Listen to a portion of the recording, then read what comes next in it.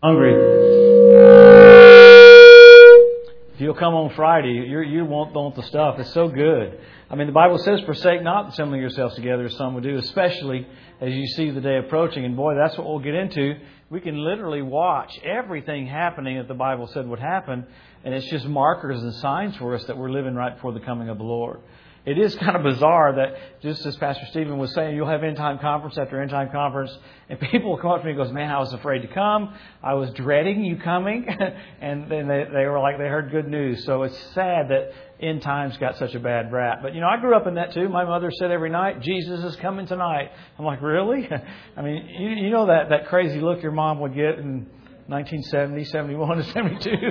And but you can either respond with humility or haughtiness. You can either say, I don't believe that, or you can say, Lord, I love you. So everything we'll get into tonight about how close we are is because He loves you so much. He wants you excited. He wants you expectant. He wants you strengthened. Your strength will be tied to your joy. You can't get much cooler than knowing you're going to see Jesus face to face. And to literally be that generation, that's what we'll get into. Over the years, I've heard people go, well, you can't tell when the Lord's coming back. Actually, you can if you can read. I mean, it'd be like saying if you're driving from, let's see, what's some cities in Charleston to, what's another city 100 miles away from Charleston? What would be good to use? Columbia. Let's say you're going from Charleston to Columbia, and it's how many miles? 120 miles? You're going 120 miles. Next sign says 100 miles. Next sign says 80. Next sign says 70. Next sign says 50. You don't go, oh my God, I'm never going to make it. No, the signs tell you you're headed that way. It actually brings you peace. You didn't make the wrong turn.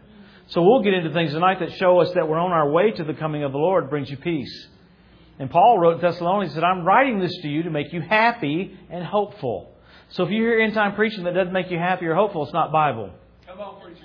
Well, that went over real good. Good night, everybody. Drive safely. No, it should encourage you. Jesus' whole thought pattern was, when you see these things, lift up your heads. Your redemption is drawing nigh, indicating you could be downtrodden when you should be so excited. Everything we're going to get into tonight is about how close we are. It'd be just like when Colleen and I got married. Could you imagine you're standing there and you're waiting for your wife to walk down the aisle, and as she walks down the aisle, she's all beat up, all depressed, and she goes, oh my God, I got to marry that guy. And if I saw her walking down the aisle like that wouldn't make me happy. It'd freak me out. So He wants you walking down the aisle kind of excited. Come on, preacher. If you weren't excited the night before your wedding, you may have made a mistake. Come on, amen. No, I sure appreciate the Braswell. Sure good to be with you. We text back and forth, and just the thought pattern is the same. There can be a spirit of faith, a spirit of victory, a spirit of joy. Why? We're redeemed from the curse of the law. You're not trying to get victorious. You are victorious. Greater is He that's in you than he that's in this world. Oh, come on. Whatsoever is born of God overcomes the world. I've tried to preach it. I preach on end times so much, but I try to mingle a little bit of dominion in it, like Elisha in the Old Testament. You think about through absorption. The presence of God absorbed in his bones. They threw that dead man into his grave. He comes alive. How crazy is that? That army guy, they tossed him in there and like, well, we know what dead looks like. He was dead. He comes hopping out, and there was enough presence of God in his bones to raise that man from the dead. And that's through absorption. You don't have absorption. He's in you. You should be careful walking by graves. You might raise people up. Because what Elisha had, he dreamed to look into what you have. That's right. Christ in you. Christ in you, the hope of glory. So we're a blessed generation. We'll get into all the signs that point to His return. We'll look at signals. We'll look at different things that show us right where we are in time. And just as I was talking to a lady earlier, it's sad that Hollywood has more of a sense of change than the church. Movies about the Walking Dead, zombies. So there's a resurrection coming. They just don't know what it is. Jesus is coming. Hallelujah. Amen. Great things. Just give you a few reports. I was in Arkansas. It was right before the shutdown. And I had a lady, I had a word of knowledge that a woman's lady's uterus was being healed. Got the report back. She was supposed to have a hysterectomy, was healed. One guy had both rotator cuffs healed. And one guy took his glasses off, never had to wear his glasses again. Teaching on end times. Miracles. You probably heard me talk about the other one. I was in South Carolina just before the shutdown in Charleston. And I had a word of knowledge at the end, because I'll try to preach fast and get everything in, then have a few words of knowledge, or whatever the Lord wants to do. I'll change it if He wants me to. But I had a word of knowledge at the end just the other day, and that someone's had carpal tunnel syndrome. I'm thinking this is several people. Carpal tunnel syndrome. I said someone's knees are getting healed. Then I said you got severed on the inside of your nose.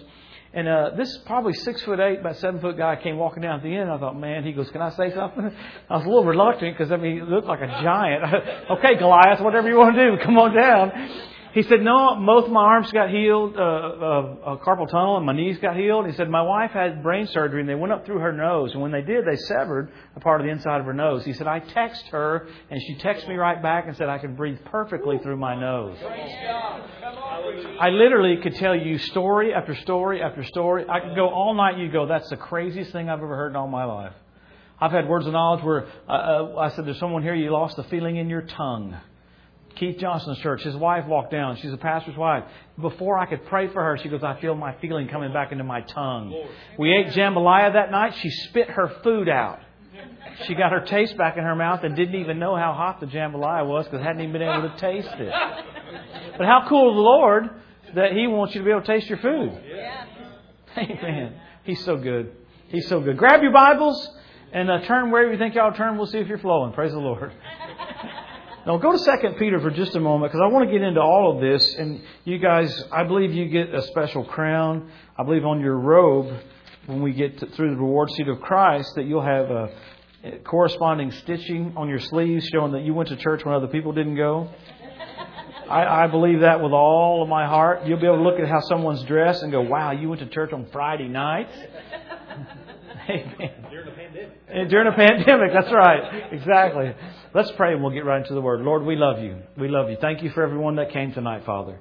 We're so hungry for you, Jesus. Jesus, be preeminent to us, that our hearts and our minds and our thought pattern would be on our resurrected King. Jesus, we magnify you. We glorify you. We're in awe that you let yourself be beaten like that. So we want to bless you and magnify you and honor you. We see you tonight, high and lifted up, with your train filling the temple. We glorify you, magnify you, and bless you as the King of Kings and the Lord of Lords. We love, Father, that death could not hold Him down. He rose victorious over death, hell, and the grave. So, Jesus, we honor you, magnify you, glorify you. We're amazed that we get to live right before you return. So help us. Help us tonight see the finish line so that we'll accelerate. We thank you for that, Father, in Jesus' wonderful name. Everybody said amen. Go there to 2 Peter if you would. He gives us some info about what it looked like here right before the coming of the Lord. 2 Peter chapter 3. He says here, this second epistle, beloved, I now write unto you, in both which I stir up your pure minds by way of remembrance. Notice the tone there. He calls you His beloved. Not mad at you, not frustrated with you. The tone changes from the Gospels. This is a huge thing I'm getting ready to say. The tone changes from the Gospels to the epistles. In the Gospels, they're under the law and they're having to jump through hoops to fulfill the law. Once you get into the epistles, you're His beloved. Okay? It's amazing. You're treated totally different set of rules. And a lot of people on TV try to put those legal rules on the church when it comes to the coming of the Lord. For instance, in Luke, He said, pray that you might be accounted worthy to escape all these things and stand before the Son of Man. I don't have to pray to be accounted worthy. I am worthy. Amen. He had to tell them to pray their account worthy because Jesus hadn't been raised from the dead yet. So be careful when He talks about end times. Make sure you look at it through the lens of who you are in Christ. Amen. It'll keep you straight, keep you healthy, keep you out of fear. I think I'll say that again. Here we go. All right, here, verse 2. That you'd be mindful of the words that were spoken before by the holy prophets and of the commandments of us and the apostles and Lord and Savior. Knowing this first, there'll come in the last days scoffers walking after their own lusts, and they'll even say something. Where is the promise of His coming? For since the fathers fell asleep, all things continue as they were from the beginning of creation. Well, he says here that the attitude's going to be right before the coming of the Lord. We've heard He's coming all of our life. You can almost feel that mocking mentality's crept into the church. I've been hearing that all my life and He hadn't come. Well, he answers that in the next verse. Look at verse 5. For this they willingly are ignorant that by the word of God the heavens were of old and the earth standing out of the water and in the water. Basically he's saying the flood came when no one believed the flood was going to come. So change came regardless of anybody believing it. I would have thought, when Noah told everyone to get in the boat, I believe the tone of his preaching had some urgency about it like we've never seen before. But then, all of a sudden, the animals started lining up. I'd have gone, something's up. I can't even get my dog to jump in my truck right, much less get zebras and lions and cougars to climb on a boat. Get a couple of zebras and a couple of lions, see if you can line them up, see if they'll follow your lead. So something supernatural happened right before the flood came. Some supernatural stuff happened, and still people wouldn't even respond to that supernatural.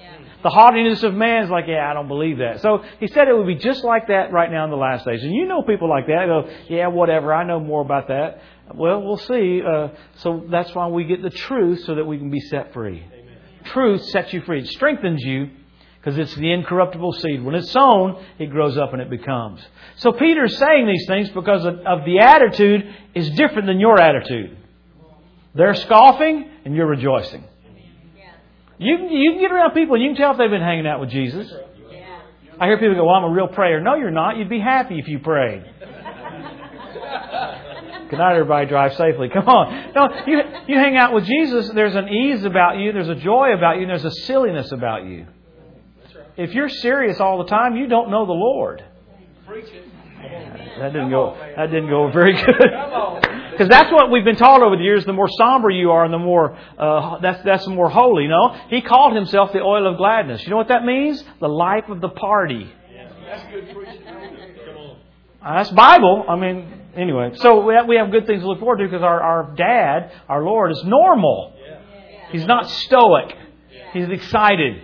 He picked the Jews to bring his lineage in, and the Jews were like, "Hey, what's up, man?" He likes that jubilation. Out of the 7 different feasts that we have, only one of them is reflective. 7 different dress rehearsals for the plan of God. One's reflective. All the 6 are the other 6 are parties. That's right. Amen. Rejoicing. So he says about this. Let's go a little further. I'm trying to get into end times. Hang with me. Look at verse 17. Verse 17, you therefore, beloved, he calls you his beloved 3 times in this chapter. You therefore, beloved, seeing that you know these things before, beware, lest you also, being led away with the error of the wicked, fall from your own steadfastness. So he's saying here, the climate of the day can lead you to fall away from your steadfastness. And why would that be a big deal? The strength you have in you tonight is tangible. The boldness you have in you tonight is tangible. So don't let the climate pull you away from that. So good. You can't pull away from something you never had. But man, the words that's been spoken in your hearts, there's a strength in you, there's a boldness in you, a daringness in you that no other generation had. Daniel saw you. Isn't it wonderful? The Holy Spirit's already prophesied about you. He saw what you looked like. He said you'd be strong. You'd know your God and you would do exploits. Wow, hallelujah. Isn't it good what heaven has seen for the last day church? Not weak and emaciated, but bold. Amen. Let's look at why we get into this. Now, Paul talked about the baptism 12 times. Coming of the Lord, 52 times. For every one verse there is about the first coming of the Lord, 8 times more about the second coming. The flawlessness of the first coming, all the prophecies, born in Bethlehem of a tribe of Judah, enter into Jerusalem on a colt, preceded by a messenger. They'd gamble over his robe. He'd be given away for 35 pieces of silver. They'd pierce him in his side, wear a crown of thorns. It would get dark in the middle of the day while he's on the cross.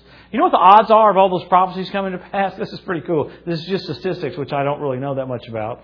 I did go to class maybe twice and left immediately. I said, I rebuke this statistics class in Jesus' name. Get thee far from me, Satan.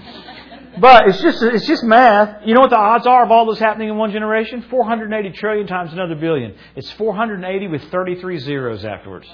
In other words, after so many zeros, it's absurd to think that it happened by chance. It didn't happen by chance. God said it and it came to pass. God said it and came to pass. God said it and came to pass. So we can trust Him. He has an extremely good track record. With that, go to Isaiah. We're getting closer to the signs here. Run to Isaiah for a moment. Run over there for a little bit. This is so cool here. One of my favorite verses in the Bible. Isaiah chapter 46. If you got a Bible like mine, it's page 519. But go to Isaiah 46. And I know this is a ton of information, but we need to get through it because it sets the tone for what we get into about the coming of the Lord. Look at Isaiah. This is so cool. Look at Isaiah 46. Look at verse 9. He said, remember the former things of old. I'm God, there's none else. I'm God, there's none like me. Declaring the end from the beginning. And from the ancient times, things that are not yet done, saying, my counsel shall stand and I will do all my pleasure. I'll give you my 2020 version of that. He basically said, this is how you can tell I'm God. I'll tell you what's going to happen before it happens. See, that's why the devil hates prophecy, because it proves the authenticity of the Bible. Yeah. You can talk to a Buddhist, you can talk to a Muslim, their book doesn't give you future. This is the only book that gives you future. Yeah. It's quiet when you say that. You can't help it if your dad happens to be God. You say, well, what's wrong with it? It'll give you a superiority complex. That Peter could jump out and walk on the water. That Jesus could stand in front of Lazarus and say, Lazarus, come forth. That Jesus could walk into town and the devils were shaking when He came in. They understood the dominance of the King. Instant submission. Come on, preacher. That's good. And you have that with the name of Jesus. Oh, come on. I might do Elvis right there. Come on. We're going to be so shocked. We'll get to heaven. We'll see the rainbow. We'll see the throne, the lightnings and the thundering coming out of the throne. And the Lord's going to go, see all this right here, all this that was in you everywhere you walked on the earth.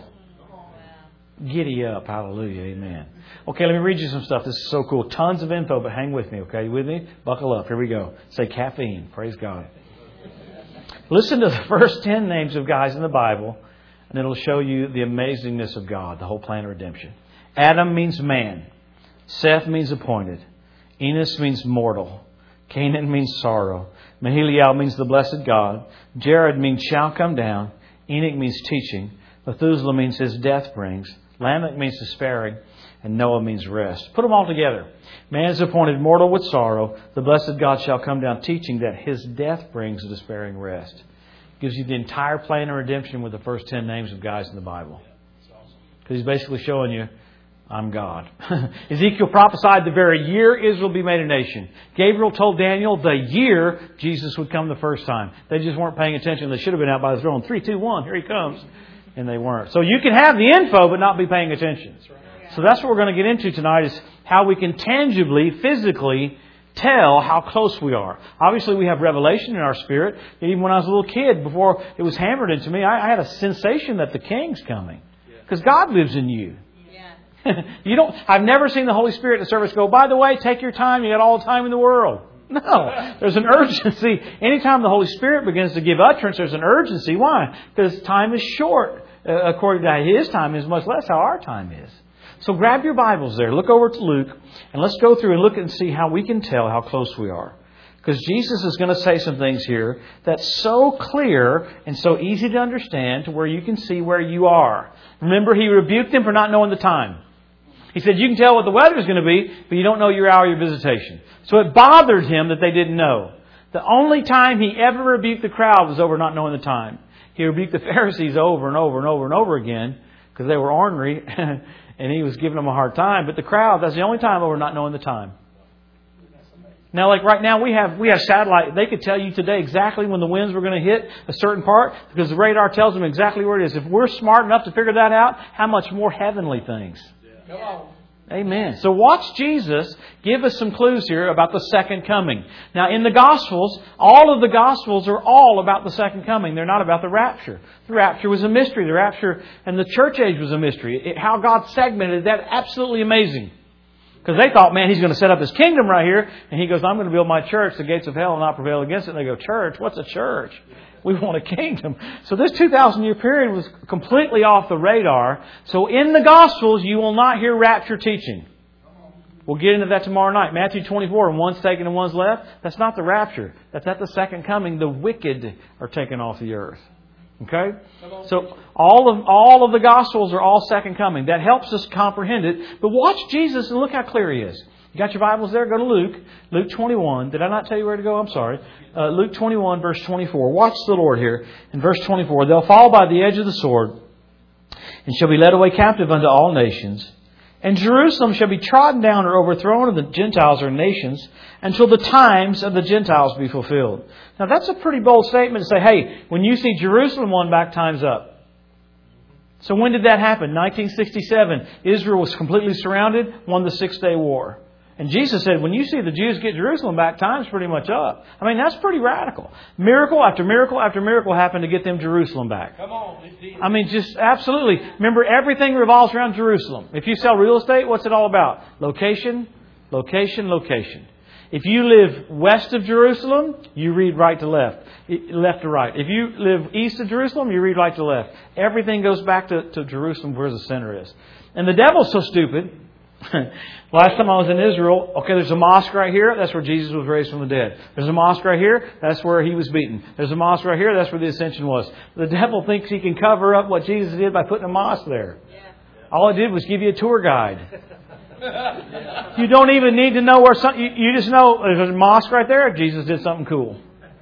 You can go to the Temple Mount. In the center of the Temple Mount, there's the Dome of the Rock. And in Arabic, it says in a circle, there is no Son of God, there is no Son of God, there is no Son of God. Why? There is the Son of God.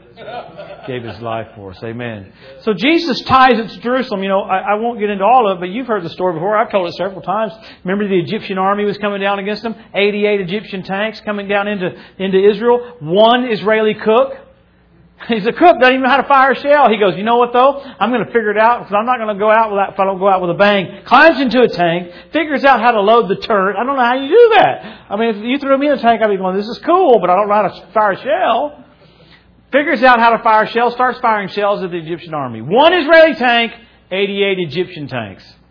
Next thing you know, the Egyptian commander comes out with a white flag. He said, I'm here to surrender the highest ranking officer. The Israeli guy goes, highest ranking officer? It's just me. And the Egyptian commander said, no, it's not just you. The whole night the countryside was filled with tanks with men dressed in white. You've been shelling us all night and we can't take it anymore. It's called a miracle. You can look up the guy I'm talking about. He's interviewed on YouTube called Against All Odds. He said, I don't even believe in this stuff. But something happened. Duh. He doesn't even believe it afterwards, much less right in the middle of it. But that's one. There's miracle after miracle after miracle after miracle but because of the timing. And you got to go back to 1917 to get that thought pattern. We'll go back to it here in a minute. But it was 50 years from 1917 when Israel's land was turned over by Allenby. We'll get into that here in just a second. But exactly one Jubilee from 1917, 1967, Jerusalem was won back. God's on a flawless timetable. So let's go a little further and let's go down to verse 29 and He's going to get even clearer because that's pretty clear. Look at verse 29. He said, look at the fig tree. That we know that's the nation of Israel. And all the trees. He's talking about the prophetic nations around Israel.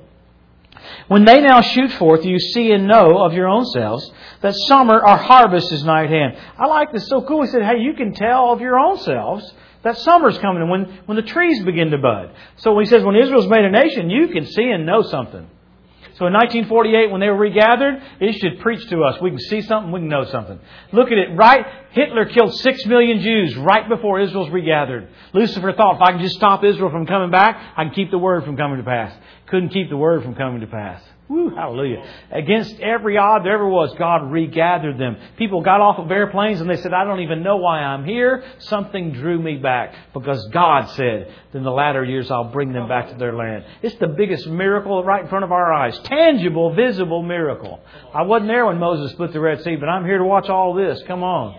So we're very, very, very, very privileged. Watch Jesus get even clearer. Look what He says in the next verse. So likewise, in the same manner, or just as bold as you are, when the trees begin to bud, you can tell summer's coming. I mean, I've never seen someone, when the trees start budding, go, hey, summer's not coming this year. Seriously? No, the trees are preaching to me that summer's coming. I don't have to be a rocket scientist to figure out the temperature's getting ready to change. Because the trees are preaching to me there's a change coming. Likewise, just as bold as you are about that, when you see these things come to pass, know. When you see these things come to pass, know. You ought to circle the word know. He didn't say wonder. He didn't say sense. He said, when you see these things come to pass, know that the kingdom of God is nigh at hand. That's awesome. Wow. Look at the next verse. You got your shouting clothes on? Verily I say unto you, this generation shall not pass away. What generation? The one that sees the fig tree bud and Jerusalem won back.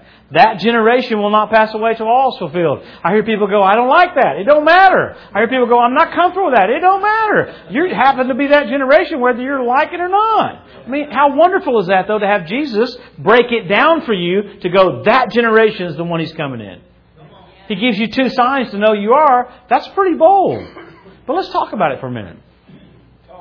He said you could see and know of your own selves. That word see and know, remember Kenneth Hagin prophesied about a spirit of seeing and a spirit of knowing on the church. So we're to have an attitude of seeing and an attitude of knowing. Why? Because that's what the Bible says it'd be right there. So hang with me. We know 1917, some major things happened. Allenby, remember Australian general, gets on that biplane, flies down into Israel, and they passed out leaflets back then before they bombed, you know. Leaflets were passed out everywhere. Allenby's coming, Allenby's coming. They didn't know that his name in Arabic meant a prophet sent from God to deliver you your land. So everybody that picked the sheets up were like, hey, a prophet sent from God is coming to deliver the land. They dropped their weapons. How in the world are we going to fight against a prophet from God? The land was turned over to Israel. Same year. 1917 is a big year. They even a movie about it this last year. Kenneth Hagin born in 1917. Jesus appears to his mother before he's born. I love this. Says to name him John. She doesn't name him John. She names him Kenneth. Don't you love that? Jesus is standing there. You go, yeah, I don't like that John stuff. I'll do Kenneth. Whatever. But the Lord told her what his job would be. He would have a part in getting the earth ready for the second coming. Not everything, but a part. Wow. Think about it. I preached in Rhema, Australia, preached in Rhema, Italy, preached in Rhema, Geneva, Rhema, Lausanne, Switzerland, Rhema, Zurich, Rhema, Australia, Rhema, Taiwan, Rhema. Name a country that Brother Hagin's influence hasn't gotten there through the simple teaching of the Word. No fanfare. No balloon animals. Just teaching the Word, sowing the Word, sowing the Word. That he would have a part, not everything, but a part in getting the earth ready for the second coming. Look up Hagin. You know what Hagin means in the Hebrew? One, to go before to prepare people for the coming of the Lord. Go ahead and preach. That's radical. That's so radical. The same definition as John the Baptist. So in these certain years, certain specific things happen that are tangible that we can look at that preach to us. These things are communicating to us that God's about to come back to the planet. I mean, when the Lord gets... Look at the next verse. Watch what the Lord says. Notice this in the next verse. Heaven and earth will pass away. Actually, will be altered is what it means in the Greek. Heaven and earth will be altered, but these words you can't alter. In other words, what I'm saying here is you can mark it down. The group that sees Israel reestablished and Jerusalem went back. Buckle up, guys. I'm coming back. So what that should do is produce fuel. Just like, we talk about a football game, the 2-minute warning. I hear people tell me, well, you don't need to know when the Lord's coming back. Tell a quarterback that in the last 2 minutes of a game. He's looking at the clock, because the 2-minute clock, the play clock's telling him, I've got to be urgent. It freaks me out when I'm watching a quarterback that's not urgent. I'm sitting there going, hike the ball! Because I'm watching the clock tick down. You want people to act. Yeah. Heaven's feeling that way about the church. The clock's ticking down. The church kind of going, hey, praise the Lord, Jesus is coming. And instead of being on point, urgent. Remember, pastor's office exudes decency. Traveling guy exudes urgency. So it's hard for me to be too decent. I need to be urgent. Amen. Come on. So let's talk about this. Those are two main signs. We got about 50. Let's run through a few of them, and then we'll get to signals, because I want you to come back tomorrow night. We'll talk about the rapture of the church. Talk about the church being caught up, being evacuated. How cool would that be? Just like Enoch was raptured, Elijah was raptured. We're talking about today. Elijah knew the day of his rapture. He said, if you see me the day I go, it'll be so. And the sons of the prophet said, don't you know your master's going to be raptured today, taken from you today? He goes, yeah, I know it. Shut up. So we'll get into some things about the rapture tomorrow night. But let's go through the signs of the second coming, because it really preaches to us. We know the rapture of the church will be caught up to meet Jesus in the air. Go to the reward seat of Christ, marriage supper of the Lamb, and then we'll come back with Him physically at the second coming on white horses. I mean, how cool is that? I've flown on a lot of planes. I've even ridden a lot of horses. I've gotten bucked off of horses, but I've never flown on a horse. So I'm praying there's going to be a little bit of remedial school on horse flying.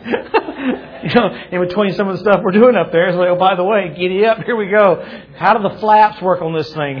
How are my ailerons working? My ailerons are a little different on this horse than an airplane. So great things ahead. Let me just say this. I feel this often. I hear people go, I don't want the Lord to come back because I got so much in my heart. It's because you're not done. The rapture is not an ending. It's a beginning. We'll get into that Sunday morning. You're tasting of the powers of the world to come. You're not done at the rapture. You're just getting started. Hallelujah. Amen. So, let's go through these signs. A lot of them. Let's go through them. The first one, obviously, will be Israel made a nation. Second one, Jerusalem won back. He said, if you see those two, you're the generation. So we're privileged. We're blessed. And then he goes on from there. The next sign would be the Hebrew language restored. Think about it. 100 years ago, no one spoke Hebrew. One guy, Eliyahu ben Yehuda, said, you know what? We ought to speak Hebrew here. Came up with new words for fountain pen and airplane. Now the whole nation speaks Hebrew. You should Google it. See when that ever happened before. Never. You can't find them speaking Hittite. You can't find them speaking Amorite. You can't find them speaking Canaanite.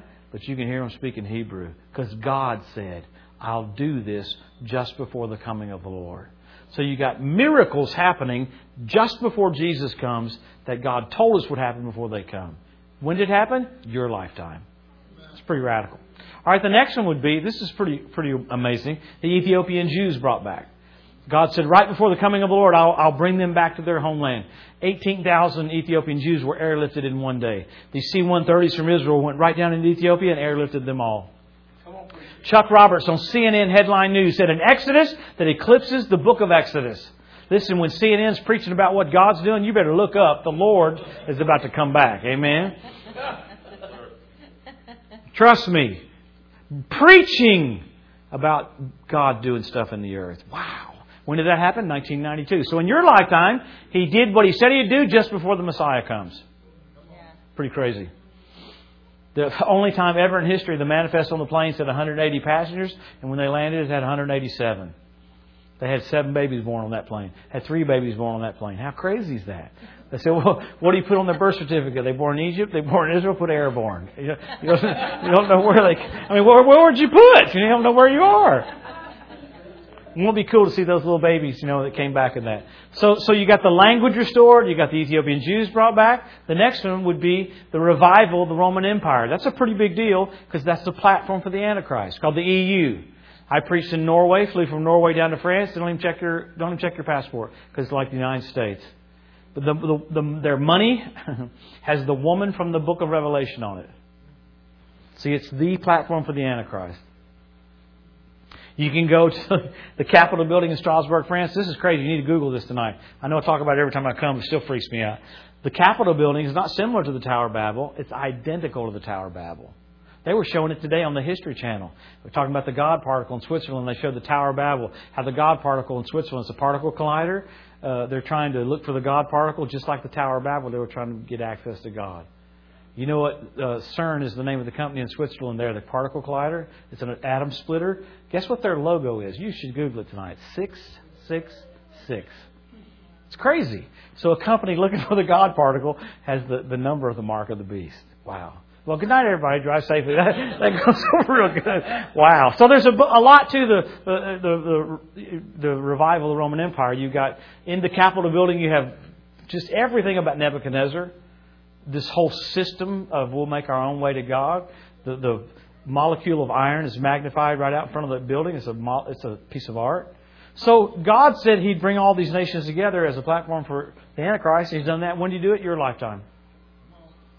Every one of these things are markers for us, showing us that God's doing something in our lifetime. And boy, you could talk about it for days, but we're going to get to a few things here in a minute that have happened in the last 2 weeks, things that have happened in the last month. These are things that happened in 1956, 1992, 1948. I got stuff that happened last week that I went, oh my God. We'll get to them here in just a minute. And I'm like, how is stuff happening every week that's freaking me out?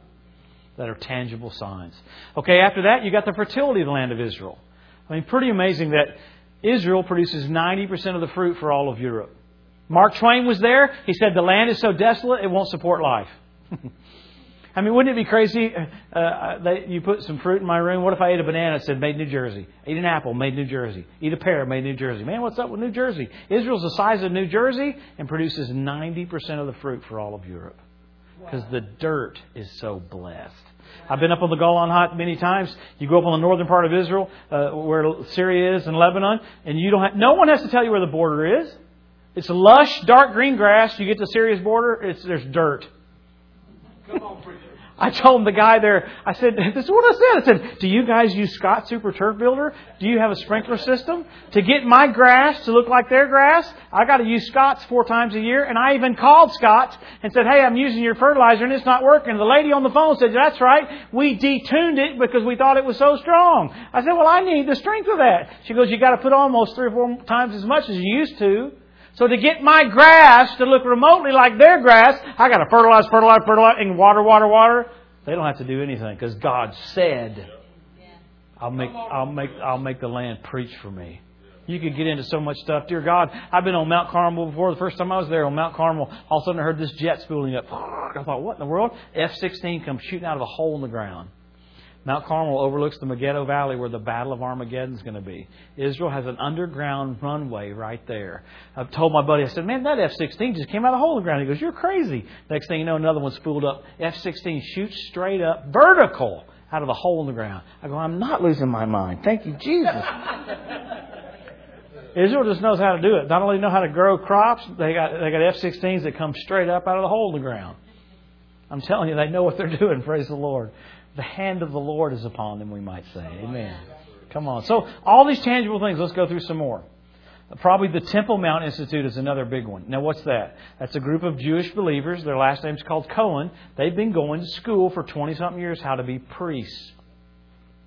I've been there many times. They have all the articles ready for sacrifice, all the instrumentation. All they needed was the oil of anointing. About 7 years ago, they found the oil of anointing out where the Dead Sea Scrolls are. They tested it. It's the exact ingredients from the book of Leviticus.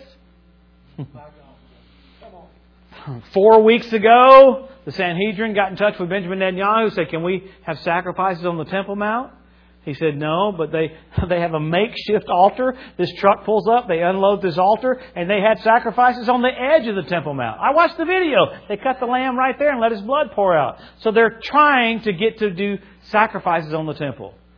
Last week, the police chief that just got elected said, you know what? It's time for us to have sacrifices on the Temple Mount.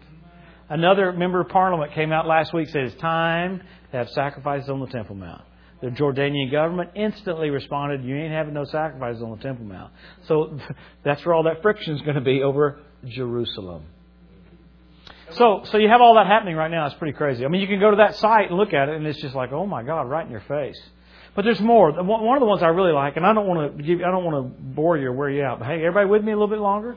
Everybody with me a few more minutes? You take a little bit more because we got some signals to get to. But I want to get through a couple more signs. This one kind of freaked me out. I'm watching the Animal Planet because I'm a ESPN guy or Golf Channel, and not an Animal Planet channel. But I happened to be watching it several years ago. This Israeli ornithologist came on. And that's a bird specialist. The only reason I know that's because my brother was. He went to college for 9 years to study birds. Yeah, my dad said, what did you learn? He said, I learned how to play poker. Anyway, it's kind of sad, 9 years of college and learn how to play cards. But this ornithologist said, we don't understand. It's the largest gathering of predatory birds ever in history. I mean, my ears perked up. What? Largest gathering of predatory birds ever in history. 172 different species of predatory birds. I'm thinking, she goes, we don't understand it. My heart kind of freaked out. I understand it. Right after the Ezekiel 38 war, which is just after the rapture, he calls on the fowl of the air to clean the land up. 7 years later, at the Battle of Armageddon, calls on the fowl of the air to clean the land up. So you got animals in position. They got to eat something. Come on, you got Russia's gone into Crimea. Russia's all over Syria.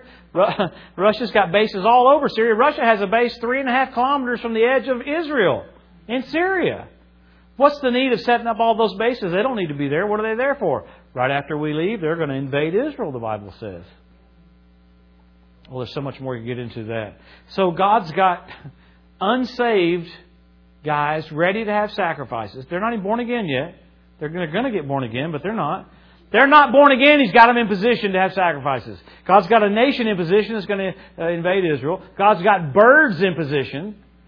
Ezekiel prophesied there'd be fish in the Dead Sea. Guess when they showed up? Last year. So you got birds in position, fish in position, Temple Mount Institute in position. What's the church doing? If God can move all these groups together to be where they're supposed to be, how much more the church? Come on. Oh man, there should be such a wild mentality in the church that you scare people you come in contact with because you're so happy. People should be telling you to break that pill in half. They go, dude, you need to change your medication, buddy. You done maxed out. Exactly right, I maxed out. Come on. He's the Rose of Sharon. He's the shepherd and the bishop of my soul. He's the firstborn from the dead. He's the brightness of the glory of God. That's who He is. That's why I can't help but act crazy. I'm redeemed. If you can't get happy, you need to get redeemed. Amen. Okay, so all these tangible signs, radical. I mean, there's so many more. Men will be lovers of themselves who have selfie sticks. I told you I was in Los Angeles. This guy was walking down the road, had 2 selfie sticks, almost got hit by a car. How would you know we'd be living when we're so interested in taking photographs of ourselves? How weird is that? All right, there's a couple more signs that these happened in the last few weeks, and then we want to keep moving because I want to get to the signals. This is really, really radical. Okay, maybe 4 or 5 weeks ago, 3 weeks ago, something like that. The ritual baths around the Temple Mount filled up with water. First time in 2,000 years. The rabbis said, oh my God, it's time for the Messiah. Sea of Galilee overflowed twice in the last 2 weeks. The rabbis said, oh my God, it's time for the Messiah. It's preaching to them. Okay, foxes showed up on the Temple Mount about 6 months ago. I saw the front page of the Jerusalem Post. There's foxes there on the Temple Mount. I thought, what's that big deal? Lamentations 5:18. The Bible says when you see foxes on the Temple Mount, that means the Temple Mount's gotten so desolate, it's time for the Messiah to come. So you got all these things happening that are pointing to the Messiah coming. One more, which was really cool, which I don't really quote from rabbis because I got to have scripture and verse, but this rabbi got saved. Itzhak Kaduri. 106 years old, I think, is when he died. Jesus appears to him. How cool is that? And he accepts Jesus as his Lord.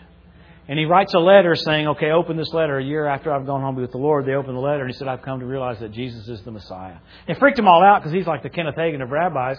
So all of a sudden they're finding out that Jesus is the Messiah. It just messed up their doctrine. But the cool thing was they started looking at his writings. He prophesied that right before the coming of the Messiah, Israel would be ruled by 2 Benjamins. Last Monday, Israel swore in Benjamin Netanyahu and Benjamin Gantz. They decided to jointly rule Israel because of the coronavirus. He said, when you see Israel ruled by 2 Benjamins, it's time for the Messiah. Wow. Man. He had some other prophecies too that were, he even said that they'd have a hard time forming the government. They had a hard time forming the government. They had 3 different elections. No one had a majority. It's a weird way they do elections, but here God's got a Benjamin in office right here before we leave. 2 Benjamins. So those are signals, signs, just before the coming of the Messiah. The sad thing is, they think the Messiah is about to come, but really it's going to be the Antichrist. Because the real Messiah is not coming for several years later, which is our Jesus. But the Bible says they're going to take in the Antichrist like he's the Messiah. And then midway through the trib, he goes into the Temple Mount and says, I'm God. And they're like, oops, Jesus called it the abomination of desolation, spoken of by Daniel. What a uh-oh moment to all of a sudden think, have your Messiah be, tail grows out and horns grow out. That's not the Messiah. That's the devil. I mean, you talk about an uh-oh moment. I mean, so that's when the Bible says, listen, the Jews run into Petra for safety. And right now you've got Judea and Samaria getting ready to be opened up so they can get close to Petra. Because when that happens, they're going to go right across the field there and get safety away from the Antichrist.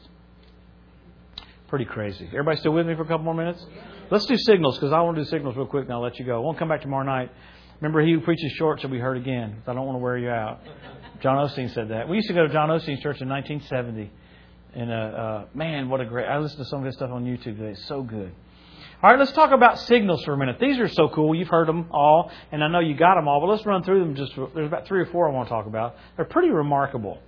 Number one, what's the first signal? The Bible says in Genesis that the planets would be for signals for us. So we can look at the stars and the planets, and of course that got perverted to where Lucifer had taken charge of that to make it look like if you're looking at the stars, you're a psycho, but we don't have our life ruled by the stars.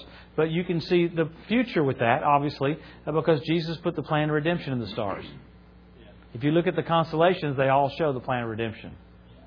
Come on. They really do. I don't have time to preach on it, but they just do.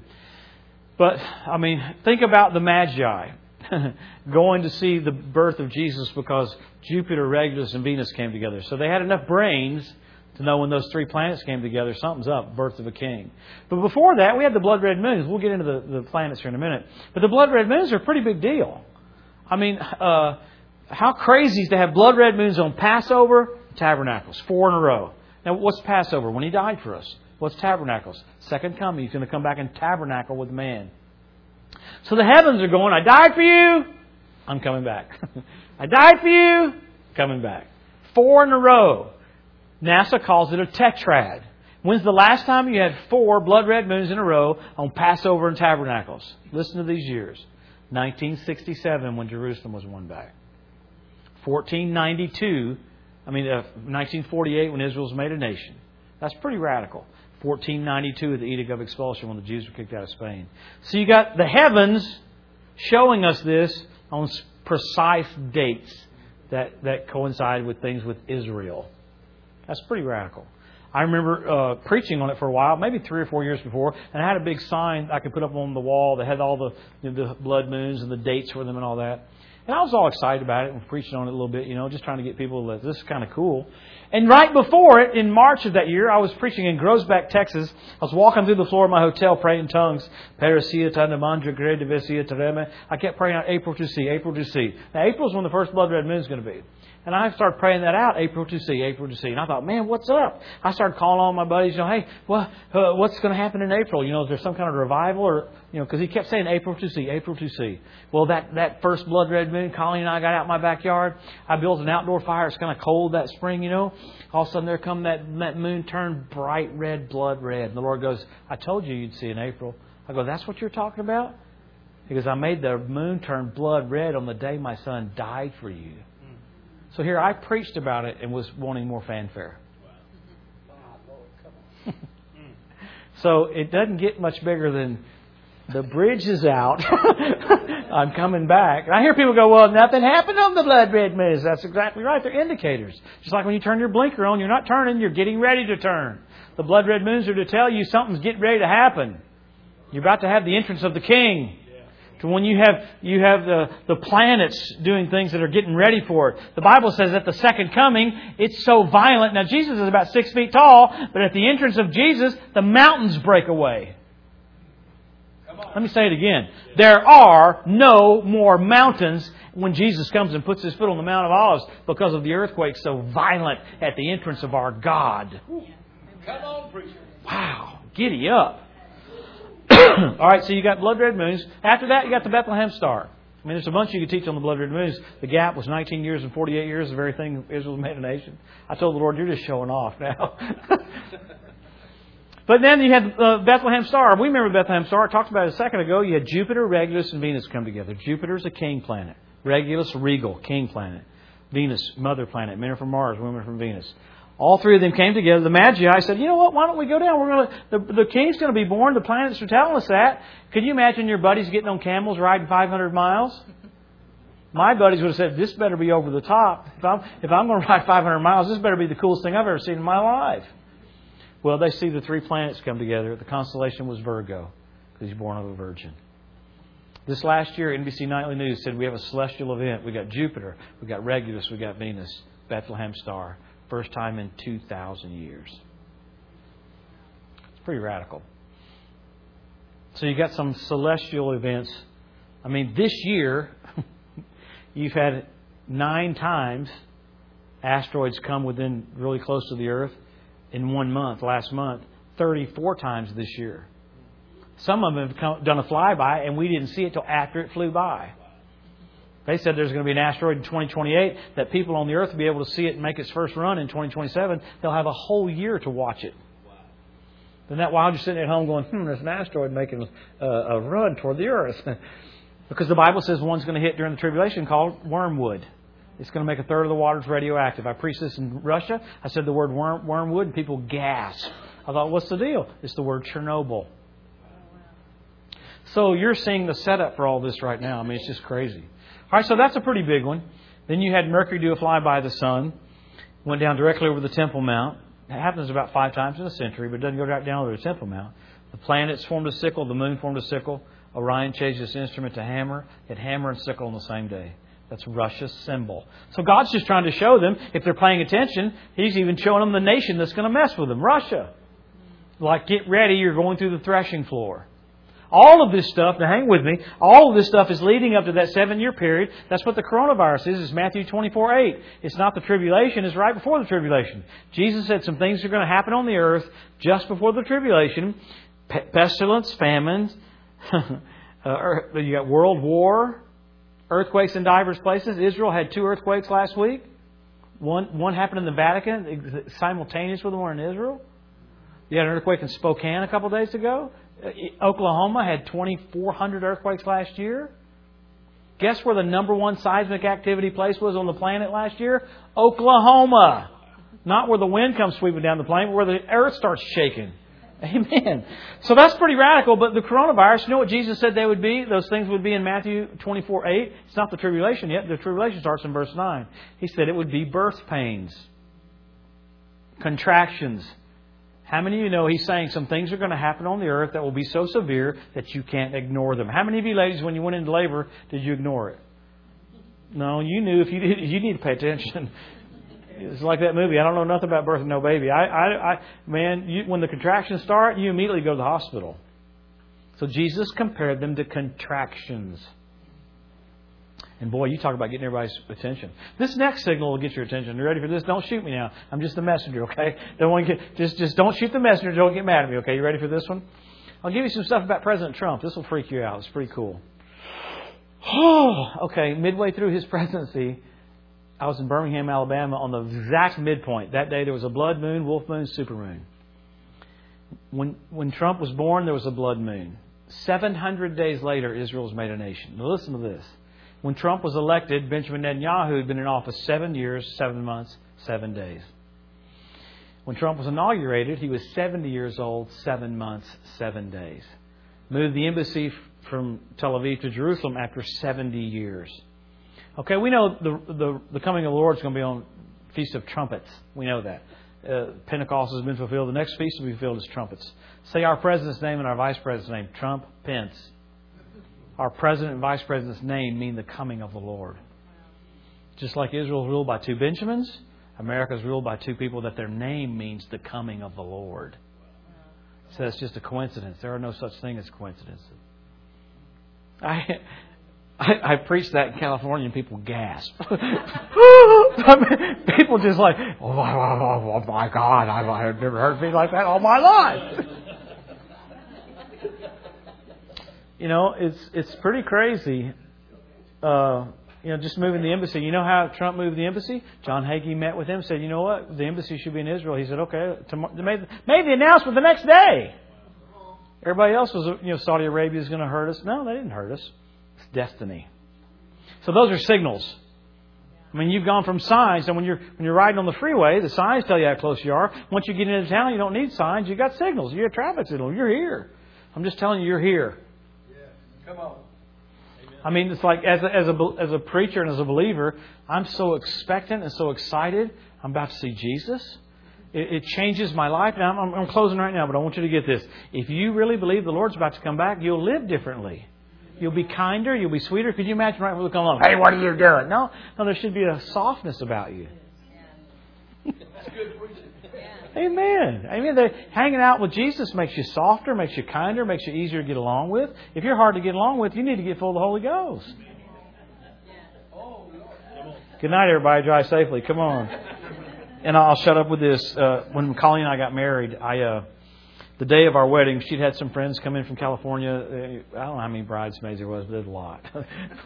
And they had one of their friends come in that you did the makeup for Whitney Houston and all these other fancy people. So they're getting all their makeup done up in the house. So while they're doing that, I had a gift from Tiffany's that I bought. I can't remember if it was earrings or bracelet or something or necklace, But just to have that Tiffany's box, that's a big deal. So while they're all getting ready, I have my best man take my wife-to-be, gift from Tiffany's.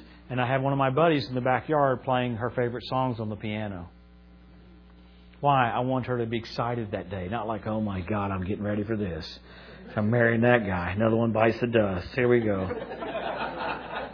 No, I want that day to be special, So I get her something from Tiffany's. I have the music playing that she likes.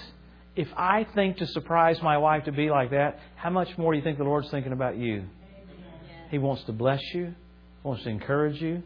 He wants to lift you up. He wants you so happy that you're just like, something is obviously wrong with me. I'm just saying this right now.